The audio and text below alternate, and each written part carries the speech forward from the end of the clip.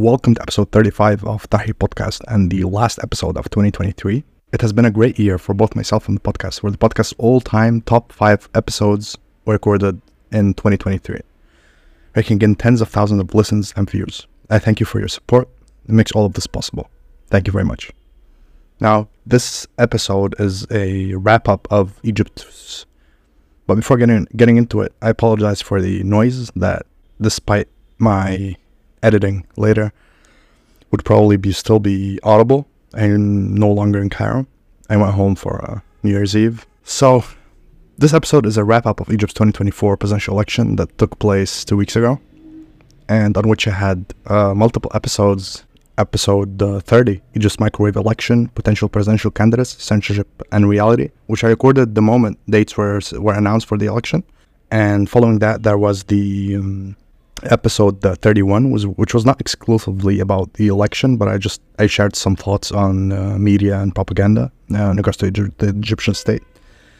And then there is episode 33, where I, joined by Ahmed Nada, tried to compile everything that anyone would need to know about the election 10 days before it was set to start. And now that the election is over, this will be a wrap-up episode in which I'll be breaking down the dynamics of it, as well as shed light on what has changed this time compared to previous elections. There's an interesting figure that has just reappeared in the Egyptian political scene, so stay around for that part. Egyptian researcher and Cairo University MA candidate Ahmed Nada will also be joining me to share some insights. So for the 2024 Egyptian presidential election, turnout announced was at 66.8%. That puts it at about approximately 45 million votes.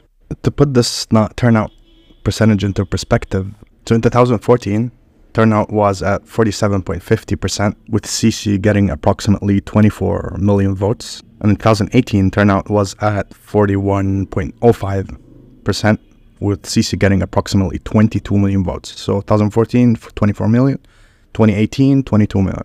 In 2023, turnout was at 66.8%, and Sisi got nearly 40 million votes. So it seems as though his numbers, that's nearly double what he got in the both previous elections. Or if you would add both numbers together, it would be just a little above 40 million. So his manufactured popularity seemed to have doubled. I was in Cairo during the election, and I'd seen multiple polling stations. I personally do not believe that this many people actually did go and vote. And upon thinking that, I thought it might have been rigged. I thought it had been rigged just for the fact that I did not see this many people on the street. I mean, I was out in New York. I was in Cairo during the election, where I live. And I've been to multiple polling stations, and I have not seen these numbers, not even close. So upon seeing that, I thought it's rigged. However, upon having a conversation with my friend Ahmed Nada, I asked him what he thinks about these numbers. So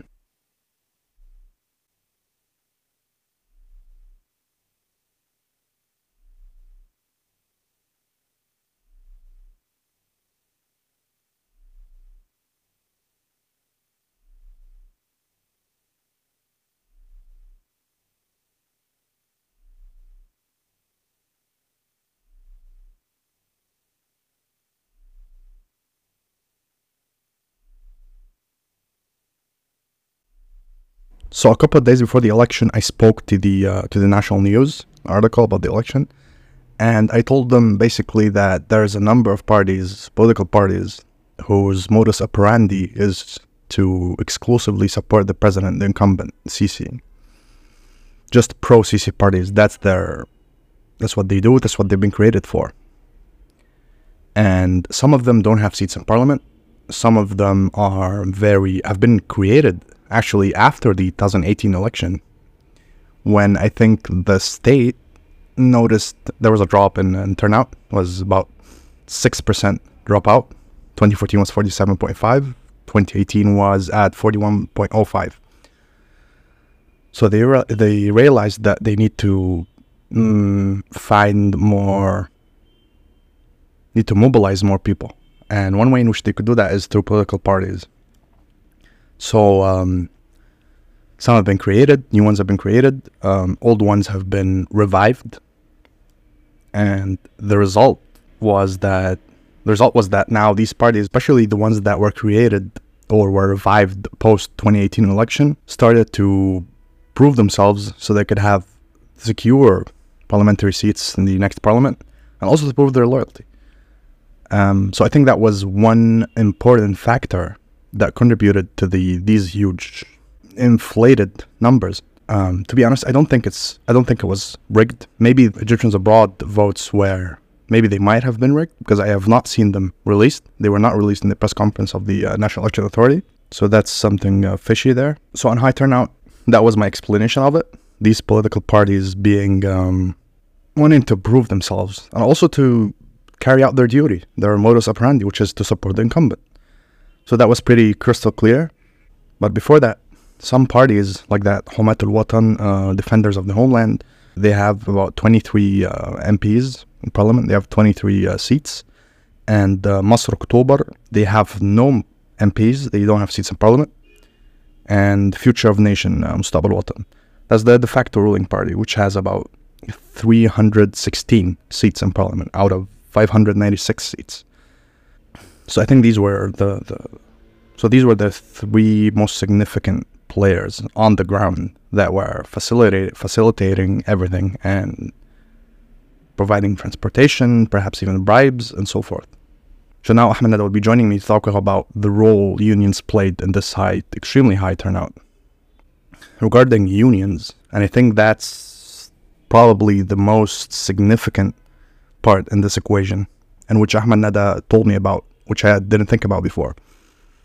So Ahmed, welcome to the podcast. So could you talk about turnout and why you think unions contributed to this inflated number?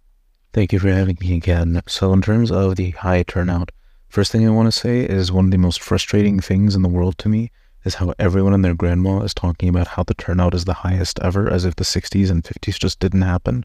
But anyway, so the high turnout to me is almost completely about unions and Palestine. When it comes to unions, the unions came out in the highest turnout they've had since like Nasser died. We're talking about 80-90% turnout among unions. And when it comes to a population that's almost completely unionized, even the ones that don't have a trade union to speak of specifically, that makes a difference. From my personal experience, when I went to vote, there were buses from pretty much every syndicate that I could name outside my polling place. My polling place only has like 4,000 people. So the unions were a huge driving force. Even if Palestine wasn't a factor, we would have broken 50% easily. When it comes to Palestine, though, I think that had a double effect. The first effect is that it made people feel like this election meant something, and that if it goes a certain way, we might be screwed. Please ignore my cat. However, I also think that it made Sisi's win inevitable. The first thing you hear whenever you ask someone, hey, who are you going to vote for? The first thing you hear of 90% of people who love him, people who hate him, people who can't stand him, is, well, we can't really have a non-military guy right now. You've got wars on all your borders, blah, blah, blah. That whole cliche.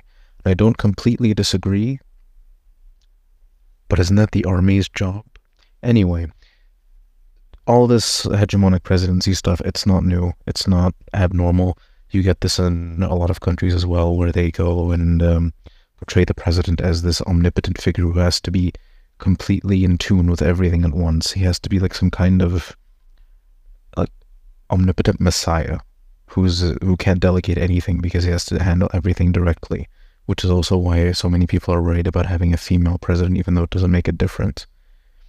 If anything, maybe a woman would give more of a fuck. Anyway, so in terms of the high turnout, unions, Palestine, that's my bottom line on that. Also, another way in which turnout was inflated, besides unions and political parties, was the fact that there had been cases of blackmail, disgusting blackmail.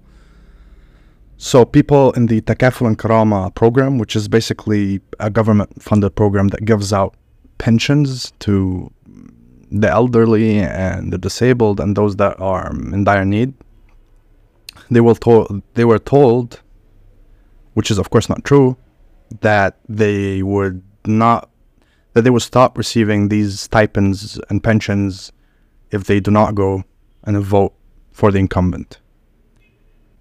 So imagine you go to a 70-year-old woman whose only income is from that program, this social solidarity program, and you tell her, if you don't vote for the incumbent, your sole source of income and what keeps your stomach fed, or even barely fed, will cease to exist, or rather would rather be stopped.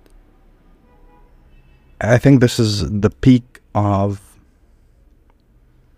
I don't really know how to put that to words or in English, really.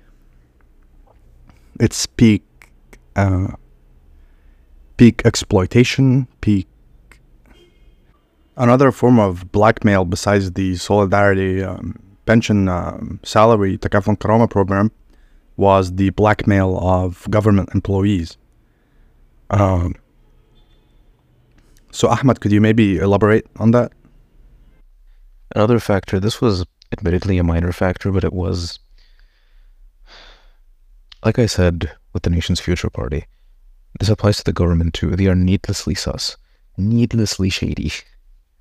There were accusations, some of them credible, some of them not. I don't think, personally, at least from what I saw and from what people I know have told me, I don't think it was as widespread a phenomenon. Like, we're talking thousands, maybe tens of thousands. Like, if it got to 100,000, I'd be surprised. But there were cases where people were blackmailed into voting. The funny thing is that even in the cases that have been proven, they were blackmailed to vote. Not to vote for someone specific, to vote. As if the default vote is CC. Why would you vote otherwise? But the blackmail consisted of 3 different types, from what I've heard, and from what's been reported. Blackmailing people through their unions, which was a lot rarer than the unions just taking people on a bus and being like, hey, do you want to leave work early? I have an idea. A lot of it consisted of telling people that they would lose welfare, that they would lose their pension, they would lose certain benefits, maybe that they would be physically harmed, all that kind of stuff. The thing that gets me is when they told people who were old that they would lose their pension if they don't vote, when they haven't even ever applied the £500 fine. I would know. My sister doesn't vote. She's never voted in her life. I don't think she knows that she can vote. No, she can. No, she does. She just doesn't care. They don't apply it. So why would they apply at, like, removing your pension? That's not even legal, for the record. But if you're someone extremely poor, someone extremely old, it's easier to vote than to interrogate this and to think, maybe they're wrong, maybe they're right. Might as well. And that's another thing that drove high turnout. Voting is easy. Voting is extremely easy in this country. We take it for granted, but like, you're automatically registered. You're automatically apportioned a polling station. You just go there with your ID and they just hand you a ballot and go, good luck, have fun. The other thing is, if you went to the right polling places, you were paid to vote. I was offered like 3 different bribes, and I go to a polling place in the middle of like, I think the only person who wasn't offered a bribe to vote was my dad, because he voted in like a club, a sport club. Huge mistake. We could have had like 3 chickens. Full disclosure, I did not take a bribe to vote. However, when I asked out of curiosity if they wanted me to vote for someone in particular, they just said, doesn't matter, just vote. Which is a weird strategy. I'm already at the polling place. Why do you think I'm here? But again, needlessly shady. They have to be shady. They can't live without doing something really odd and inexplicable. It's also notable to mention that the only independent candidate in this election, Farid Zahran, his campaign workers were effectively and illegally prevented from witnessing the counting process, the vote count, the opening of ballot boxes and vote counting. They were barred from every single polling station in the country, which is in violation of the National Election Authority's rules that they set forth for the election, which doesn't really make any sense. I mean, it does if you're familiar with Egyptian politics, but why set forth rules that you're not going to abide by in the first place? just go about your day, say that it's a democratic election, which is of course not. So the interesting character that I said at the beginning of the episode made a comeback and is now back in the picture. That individual is Mohammed Badran. Mohammed Badran is the founder of Mustaqbal Watan, the Future of a Nation party, which is, as I said, the de facto ruling party and the biggest one, both in terms of parliamentary seats and perhaps even numbers, I'm not really sure. He resigned in 2016 to pursue a PhD in the US and just returned after having acquired his PhD last year. Upon returning, he did not rejoin Mustaqbal Watan or Future of a Nation party, but rather he joined Masr October party as their Secretary General, also another pro-Sisi political party.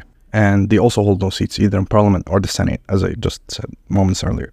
So Badran, as usual, would shift parties, only that this time he would found another party, Sawt al-Sha'b, which means the voice of the people, another extremely ironic name. Another interesting thing that came out of this was the revival of Masr October, or the Egypt October Party. This party existed before. It was just a weird vehicle for Jeanne Madih, Ayman Noor's wife, who is ideologically opposed to him. Whatever, I guess they have an interesting marriage or divorce. I'm not sure what their relationship status is anymore. The party used to exist for no particular reason, but now seems to exist solely to make Sisi happy, and we have about 105-ish registered parties, and that appears to be the niche of about 30 of them. The Nation's Future Party does it better. I'm not sure what they intend to do. Just before the election, not just before, but about a year and a half before, Mohammed Badran, the Nation's Future Party's ex-Secretary General, the golden boy of Sisism, if you can call it an ideology, a coherent one at least. God, it really is just Peronism, isn't it? Just fewer bankruptcies so far. Anyway, Badran came back after being in the US for a while to do his master's degree or whatever, or his doctorate. I don't even sure anymore. It's kind of like everything related to the Nation's Future Party and their ilk. Everything is completely shady and sus for no reason. Anyway, Badran came back. He led the party for a bit. Then Jeanne Madih thought that he was taking over, so she kicked him out, and now he works for Egypt's Voice and became their party leader for some reason. What even is Egypt's Voice? I've heard of this party like once in my life before he came, but whatever. So that was kind of weird. Yeah, one of the big pro-Sisi guys coming back to that party becoming extremely pro-Sisi in the process, and then just leaving.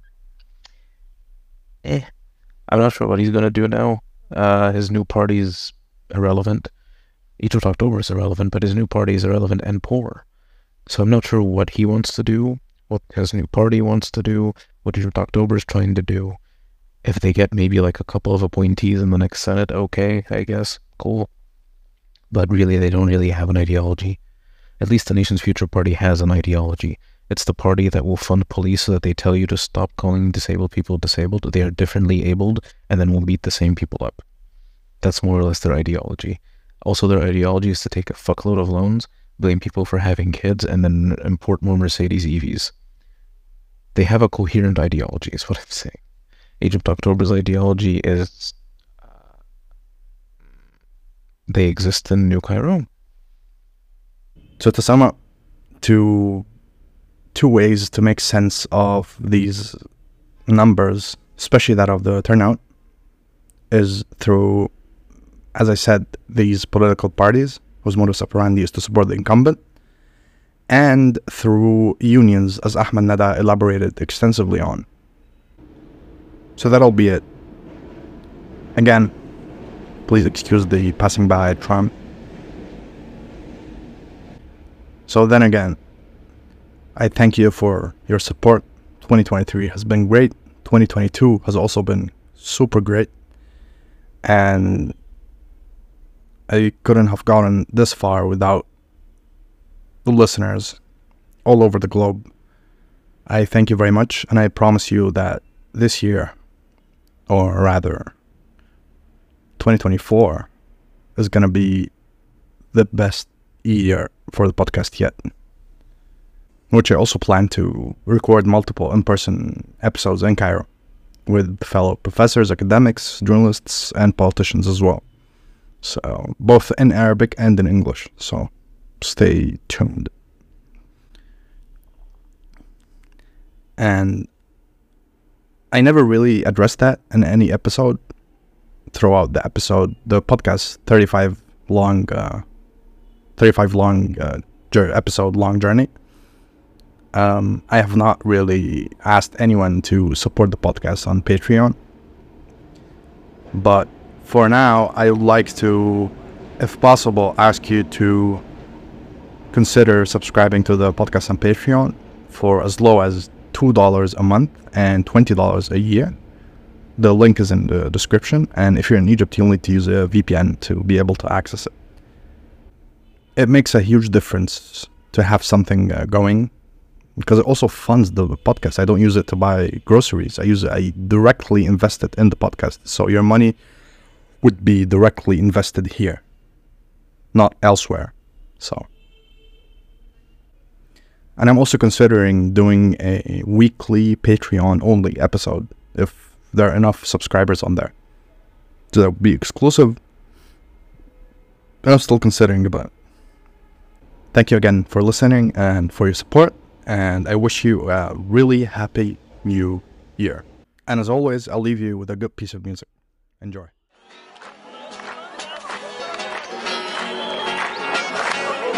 تكون شغال بذمة خايف على مصلحة الأمة شغلك يطلع من غير لازمة علشان ما بيعلاش غير واطي طاطي راسك طاطي انت في وطن ديمقراطي ولما شاك يصبح مش ليك فقرك سد السكة عليك تتلفت تلقى حواليك اما حرامي او متعاطي طاطي راسك طاطي انت في وطن ديمقراطي ولما الجهلة يبقوا امامك او فوقك مسكين في زمامك ويسوقك على الهلكة امامك تشرب من السم السقراطي طاطي راسك طاطي انت في وطن ديمقراطي ولما الكلمة تكون بدينك لما تخبي في قلبك دينك لما الذل اشوفه في عينك هتحبطك على احباطي طاطي راسك طاطي انت في وطن ديمقراطي لما حميها يكون حراميها